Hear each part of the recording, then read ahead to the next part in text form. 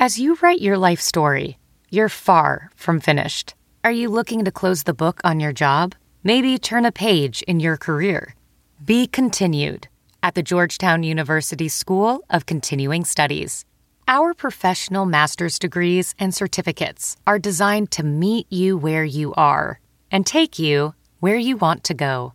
At Georgetown SCS, the learning never stops, and neither do you. Write your next chapter. Be continued at scs.georgetown.edu/podcast. I'm sorry, I'm eating beef jerky as we wait in the car. We're outside Saloon on Calhoun in Brookfield. I really need to finish this. Hang on. We can wait until you finish your beef jerky. Okay. We're outside Saloon on Calhoun, Capitol and Calhoun Drive in Brookfield, and we are waiting to see how many people show up for a St. Patrick's Day party that's supposed to be starting any time now. And backing up, so usually people showing up on St. Patrick's Day, probably not a news story, might be some cute video. In fact, there'd be a lot more people here by now, I think, on a typical St. Patrick's Day. A little more day drinking. Although, I mean, at bars all over the city, there would be revelry and shoulder-to-shoulder people, so it's unusual to find, a bar that's... Well, it certainly wouldn't be a story that there were, 20 people at a bar. But it's a story now with everything going on with coronavirus, and especially with the latest direction coming from Governor Evers. So as of time of recording, you're not supposed to be in a mass gathering of 10 people, more than 10 people. And think about that. 10 people at a bar in Wisconsin is hardly considered a mass gathering, right? Right. I mean, that's Tuesday. But it is Tuesday. And it is Tuesday. But that's not even a St. Patrick's Tuesday. That's any day. But now, anything with 10 or more people, and that's the thing. This is changing minute by minute. Who knows what it'll be by the time this thing airs. Well, and the thing is, he specifically said that the specific direction is if you are a restaurant or bar, it is no dine-in. It is to go only. I don't know if that counts for drinking in. Right, and we're about to find out. I love it. Thank you for coming out and celebrating St. Patrick's Day. Hello, welcome to the land of the free and the home of the brave. Happy St. Patrick's Day. Happy St. Patrick's Day. Thank you. Trying to stay in a group of less than 10 and 6 feet apart from each other. Not being facetious.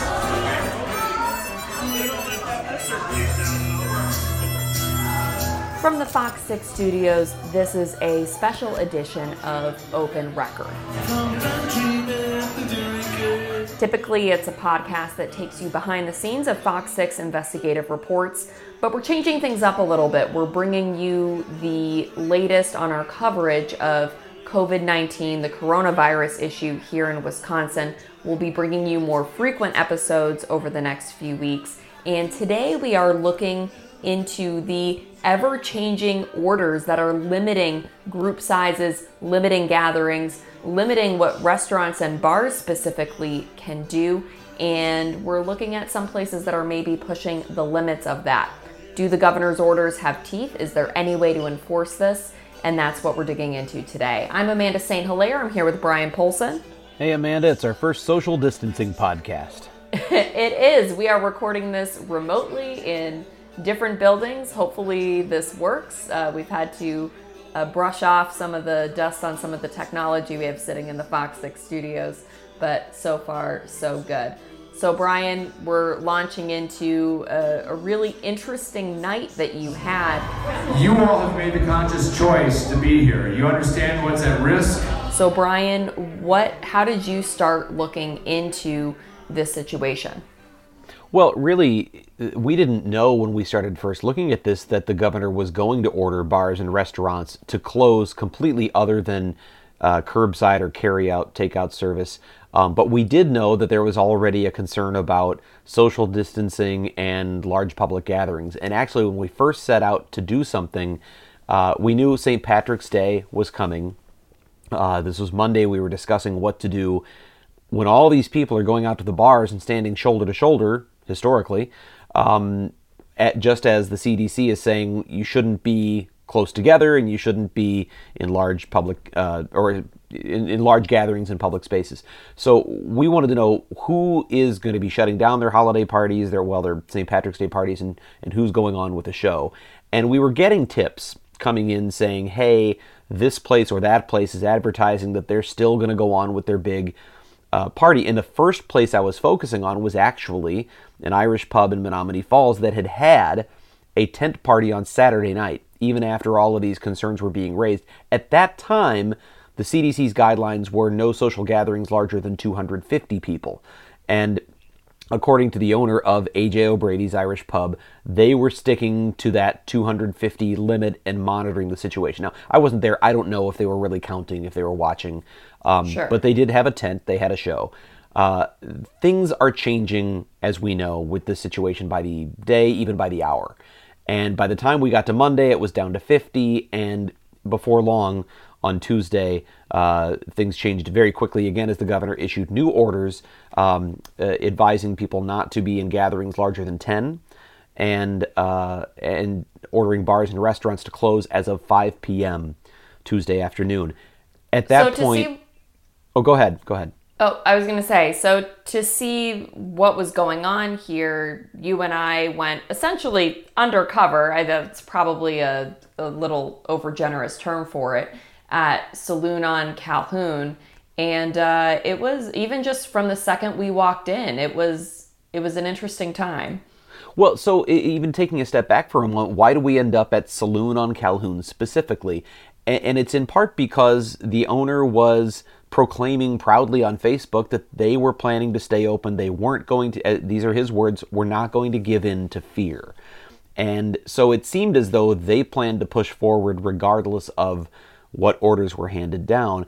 So when things changed on Tuesday, early in the day, and the governor issued the more restrictive orders, the first question I asked you was, do you think they're still going to go through with this? So when we arrived at around 4 o'clock, which is when they were scheduled to open, at least according to Facebook, we didn't know what we were going to find. I thought they might say, okay, this is too much now. We need to do what everybody else is doing. We need to shut down. Instead, we found they were not only open, when we went to walk in the door, the owner was right there. And I remember your reaction to the first thing he said, which was essentially, don't gather in groups of 10 or more than 10 in different parts of the building. Yeah, I said that's an interesting interpretation. Because I think it's safe to say that is not what the governor nor the CDC meant when they said to limit gatherings to groups of 10 or less. Well, and here's the thing. I think nobody really knows what any of this means necessarily, except that we're trying to keep people away from each other so that the community spread doesn't get worse. But if you're a business owner who's trying to push the limits and you go, well, the order is no large public gatherings of more than 10. Well, if you're not gathering in an area that's more than 10, maybe I'm okay. So he's playing the letter of the order, so to speak, and trying to push it. Meanwhile, there's sort of the intent, and the intent is let's keep people away from each other so we don't have unintentional community spread. And so as we're there, I mean, they were, the people who were there, the owner, the wait staff, they were all pretty proud, it seemed, of the fact that they were open. We're going to keep this thing going. Multiple times we had people saying, they're going to have to take me out of here in handcuffs. The first person that leaves is me in handcuffs. We think you should have the freedom to decide where you want to go. We're trying to keep things open for the employees here, but also for you. You all have made a conscious choice to be here. You understand what's at risk? I have to say, from my standpoint, it's probably the worst I've ever been in any undercover situation, because I could just feel myself flinching whenever I saw people hugging or touching each other. It was a very uncomfortable situation because from the journalist perspective, we've been telling people over and over to stay inside, to socially distance themselves. And here we are around people who are doing the exact opposite. Well, we are living in a very uncertain time and a very unusual time in history, in that we've all heard about pandemics before and there have been scares before, but nothing that's really come here to our shores and touched us so closely in this way, where we're actually having to change how we live. And I think it's understandable to see that there are business owners and there are employees and workers who are scared to death right now. They're going to lose their livelihoods. But then when you add in, sometimes there's, you can add, we're in a world where everything is political now, right? Everything is divisive. And if you start to view this as, well, I don't like our governor or I don't like this particular politician, and so therefore I'm going to proudly defy their order. Maybe that plays a part in some of this. I think there was probably some element of we're fighting for ourselves, we're fighting for our jobs, so we're going to proudly defy this. But all of that is happening at a time when, while you might understand the spirit of it, in the end the result could be you worsen a serious public health crisis. And so, well, the result might be your business is affected anyway, but now more people are sick, or God forbid, more people die. And that's the thing that business owners are struggling with right now. So I had to duck out after we were there for about an hour, but you stuck around. So what happened after I left? Well, when we first got there, before you had even left, as you know, we sat down, and one of the first things I wondered was, are they still serving food here? Because restaurants have been ordered to stop serving food. Now, granted, that order took effect officially at 5 p.m., but most restaurants and bars were already complying, and I believe, in fact, we had just come from A.J. O'Brady's in Menominee Falls, where I interviewed owner Bruce Russell. He said they thought they could keep going until 5, and local police told him there, it's done now. Get everybody out. But here we were in Brookfield, where police apparently hadn't made such a call. No one had said anything, in spite of the public proclamations on Facebook that they intended to stay open. And so we ordered food, and they served food. So that was kind of step one. But we are going to party. They were serving drinks. People were hugging. They were gathering in small groups and close contact. And so we were witnessing all of this. They had a live act playing on stage, a one-man kind of Irish band who had been canceled from another event the night before and was picked up as a last-minute booking by Saloon on Calhoun. Right as 5 p.m. hit, he's packing up all of his things. And we wondered, well, are they going to shut down now that it's 5 p.m.? Maybe they were pushing it up until the governor's limit, and now they're going to close. And I asked the musician who was packing up, why are you doing it? And he said, well, my set is done. His set was listed as starting at 4:30. It was 5. So I thought, okay, sounds like they're closing down. But right at that same time, and you were still there for this, right at that same time, that's when this remarkable thing happened that we happened to catch on video and was, of course, aired in our broadcast on Tuesday night. Has gotten a lot of attention. That's when the owner got on a microphone and proudly announced that it was after 5 p.m. and that everyone in the bar had now joined him and his staff as rebels. It's after 5 o'clock, so as of right now, you are all officially rebels like us. And everybody cheered. And there was a sense at that point of, we know we're defying the order of the governor, we're proud to be doing it, and no one's going to stop us. It was a surreal moment. And we had it on video. They, at that point, still didn't know that we were anything other than customers who were joining them in their rebellion. But the question was then, how long is this going to go on? And are they going to party all night? So you had to go, and I stuck around for a while, and I heard an announcement about something closing down at 7, and I thought, okay, police have gotten the word. They're shutting down now. So I went to the bartender and asked, are you guys closing at 7? And she said, oh no. She repeated the earlier comments that we're not shutting down until somebody takes me out of here in handcuffs. And I said, well, what was the 7 p.m. announcement? And she said, no, we're closing the kitchen at 7. So they had acknowledged and admit they were serving food 2 hours past the governor's order at this point, in addition to drinks. And by the time I walked out of the building at about 6:30, there were still about 25, 30 people inside. Now, granted, this is not your typical St. Patrick's Day party where you're going to have shoulder-to-shoulder people, and it's Saloon on Calhoun, known to be a top-notch music bar. You would probably have a lot of people there on St. Patrick's Day. So this was a small crowd by typical standards, but it was certainly well in excess of the governor's limit of 10 people in a public space, and the bar was supposed to be closed, other than serving takeout food.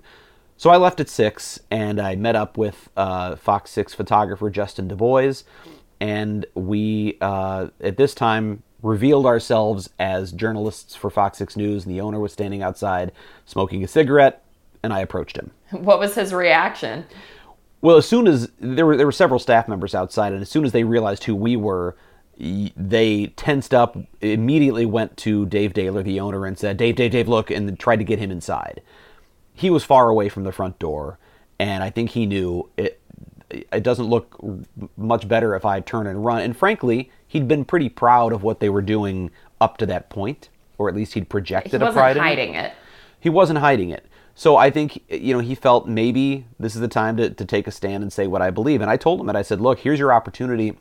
If you believe what you're doing is right, if you believe defying the governor's order is the right thing to do, tell people why. You represent a voice. And while many people might find it extremely distasteful, it's a voice that's out there. He's not the only one who feels this way. He might have been one of the only ones who was willing to risk his business license or his liquor license over it. But he said he was sticking his neck out and taking a stand. And he stood and he answered questions for a good 10, 15 minutes. And what reason did he give for being a rebel, well, as he put it? First and foremost, it's hard to pin down, and I don't want to speak for him, but what he said was, on the one hand, there's a lot of hype. There's a lot of hype. There's a lot of speculation. There's a lot of fear. And sometimes the best thing to deal with fear is to be able to go out and keep life normal. And that this is, for most people, little more than a cough. And that we're going to kill an entire industry, as he put it, over a cough. On the other hand, he would repeatedly acknowledge, I know this is serious and people can die and people are going to die. However, the people who come here, they know if they are at risk themselves or if they have loved ones at home who are at risk, and they can make that choice for themselves. We want to be here for them to give them that opportunity and freedom. He used the word freedom a lot. I'm fighting for this industry. I'm fighting for freedom. They need to be free to do what freedom allows, and that is to come here and enjoy some live music and a good time. So on the one hand, he said it was hype and fear. On the other hand, he said, yeah, it's real and people are going to die, but people should have the right to make that choice of what risk they're willing to accept. That seemed to be the overarching message throughout his comments. Which seems to be a conflicting message. In some ways, yes. Although, I think if you asked him, his thought seems to be, if people know they're safe and the people around them are not at risk of anything serious because they're not elderly or vulnerable in some way, immunocompromised, that they are making the choice themselves to take that calculated risk. So I don't know that that's necessarily in conflict. I think what it misses, at least from what we're hearing from public health experts, from the CDC and from others, is that it's not necessarily that you're just risking yourself and your own family. If you continue community contact, you continue a spread that then furthers how quickly this thing exponentially spreads to others. If every bar just says, forget it, we're going to stay open, the community spread is much worse, and then vulnerable people do become exposed. I think really what I took away from it is it didn't seem like he believes this is as serious as the health experts are telling us it is. And I think that's still a pervasive issue for many people. This still seems like it's an overreaction to some. And I think we're finding out...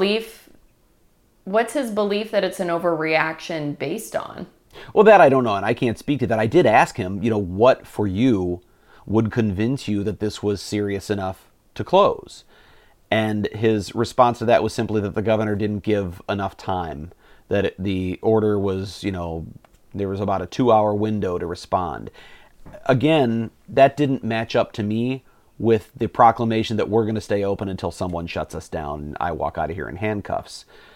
Because that didn't sound like, well, we just didn't have enough notice. That sounded like we don't like the order and we're going to defy it until someone says otherwise. He did have a lot to say about, and I think this is another concern that's out there. It's a very real concern, and I think this is a difficult one to address. The industry, the restaurant and bar industry, is specifically being singled out because that's where people go. And but his concern was this industry, where's the help coming from when they have to shut down, when they don't have money coming in, all the people who work in the service industry, the bar and restaurant industry, what's going to happen to them? I think there are great fears that unemployment is going to rise substantially. We just heard that the Treasury Secretary, the leaked conversation that Bloomberg News released overnight, that the Treasury Secretary told the Trump administration we could be looking at 20% unemployment without the $1 trillion stimulus they're discussing. So there are real fears of massive unemployment when we're now used to sub 4% unemployment. So those are real fears. But the question is, is it worth risking people's lives to try to push past these orders? So you talk to the owner. What happens after that? We talked to the owner at about 6:30 maybe. I can't recall the exact time. Maybe 7 o'clock. And then we went to start putting together our stories for the 9 o'clock news and 10 o'clock news. And we were in the parking lot. The parking lot outside Saloon on Calhoun is a very large parking lot. There's a giant U.S. Bank building there that's a very long building. So we were far away from the building. We didn't want to... It was somewhat of an uncomfortable situation. They weren't certainly happy they were about to be featured on the news for this. But we were still in sight of the building. And you could see the lights were all on. The open sign was still there. It looked like the bar was still operating. The same number of cars roughly were in the parking lot for a while. And then the 9 o'clock news came, and we reported this story. Within probably about 15 minutes, an SUV pulled up in front of the business, and I couldn't tell from the distance we were at if that was in fact a squad car or not. But it turned out later I saw it much closer as it was passing by us, and it was indeed an unmarked squad car with a laptop computer in the passenger seat facing the driver's seat. Right around that same time, all the lights on the building went off. The open sign went off, the green neon lights that they have that surround the perimeter of the windows went off, and it looked like the bar shut down. I have put in calls to the Brookfield Police Department to ask if they ordered them shut down, if they ticketed them, if they fined them. As of the time of this recording, I don't know the answer to that. What I do know is we aired our story at 9, a police squad car, an unmarked car showed up a short time later, and then the business shut down. Haven't heard anything more since then. That leads me to the question, does the governor's order have teeth? So it's one thing to say restaurants and bars can only be dine out. We need to limit gatherings to groups of 10 or less. But is it actually being enforced? Well, I think that's still an unsettled question in some ways, although, as the governor said in his news conference on Monday, or perhaps it was Sunday, I don't know when the news conference I'm referring to was, but he had said, they trust people to do the right thing. Or maybe it was his legal counsel. Someone in that news conference had said, we're trusting people to do the right thing. And by and large, most businesses, most individuals are following the recommendations and the orders that are coming down, because I think most people know this is serious and they want to do what they can to limit the time frame. I think that's the biggest fear that almost everyone has, is how long is this going to go on? If someone said we need to shut down for 2 days and this will be over, I think it'd be a snap.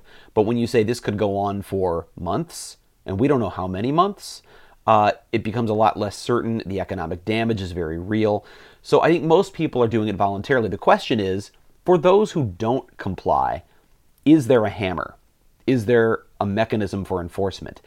And it looked like, honestly, our showing up and publicizing what was happening was a bigger hammer than the government had at least planned to use. Well, because publicity in a public health emergency, the governor does have certain powers, and theoretically he could enforce this through, I suppose, the National Guard. But you had reached out to the governor's office specifically about this, and I thought it was interesting that they wouldn't really give you a direct answer on whether there was an enforcement mechanism for this on the state level. That's right, because the question that I asked was, I asked a number of questions, but they were related to the main point, which was, first of all, what are the fines or potential punishments for violating these orders? And two, how can you enforce them? Who enforces them? Is it the Department of Justice? Is it local police and sheriff's departments? Is it the National Guard, the State Patrol? Who does that? Who has the responsibility and the authority? And then again, thirdly, do you actually plan on exercising those powers? So what are the penalties? Who enforces them? And are you going to do it? And they didn't really answer any of those. They did cite the state statute under which their authority falls. And beyond that said, we refer you to the Department of Justice. So I called the Wisconsin Department of Justice, and they referred me to a communications person within the department. They forwarded me to that number, and I got voicemail. I left a very descriptive voicemail of why I was calling and my deadline, and I didn't get any response. And I still, at the time of this recording, have received no response from the Department of Justice. So it doesn't appear there is any particular eagerness to talk about the enforcement mechanisms. It appears at this point they're banking on voluntary compliance, and in some cases, a visit from the local police department seems to do the trick for those who are trying to push the limits. Well, and we had a conversation at length about how we cover this story, right? So we don't want to look like we are glorifying businesses who are defying the governor's orders or businesses who are defying advice from our public health leaders and medical professionals. At the same time, we need to show people what's happening. So there was a lot of back and forth about how we do this and how we tell this story. Well, I think really this is one of those times where, and quite frankly, this is how journalism should always work. There are many viewpoints on what's the right thing to do right now, and very, very strong and passionate viewpoints. Our job is to document. Our job is to show what's happening and why it's happening. And what we know is, this is what we know for sure as of, the time of this recording, and this is what happened on St. Patrick's Day. Most bars and restaurants shut down. St. Patrick's Day parties didn't happen. For the most part, and again, this is not absolute, but for the most part, Irish pubs were empty on St. Patrick's Day. That's a stunning thing to think about. And it's an example of what we're going through right now. At the same time, there were some places that pushed the limits, and Saloon on Calhoun was one of them.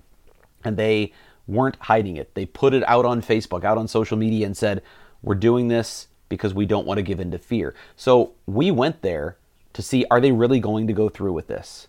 And sure enough, they did. We documented it.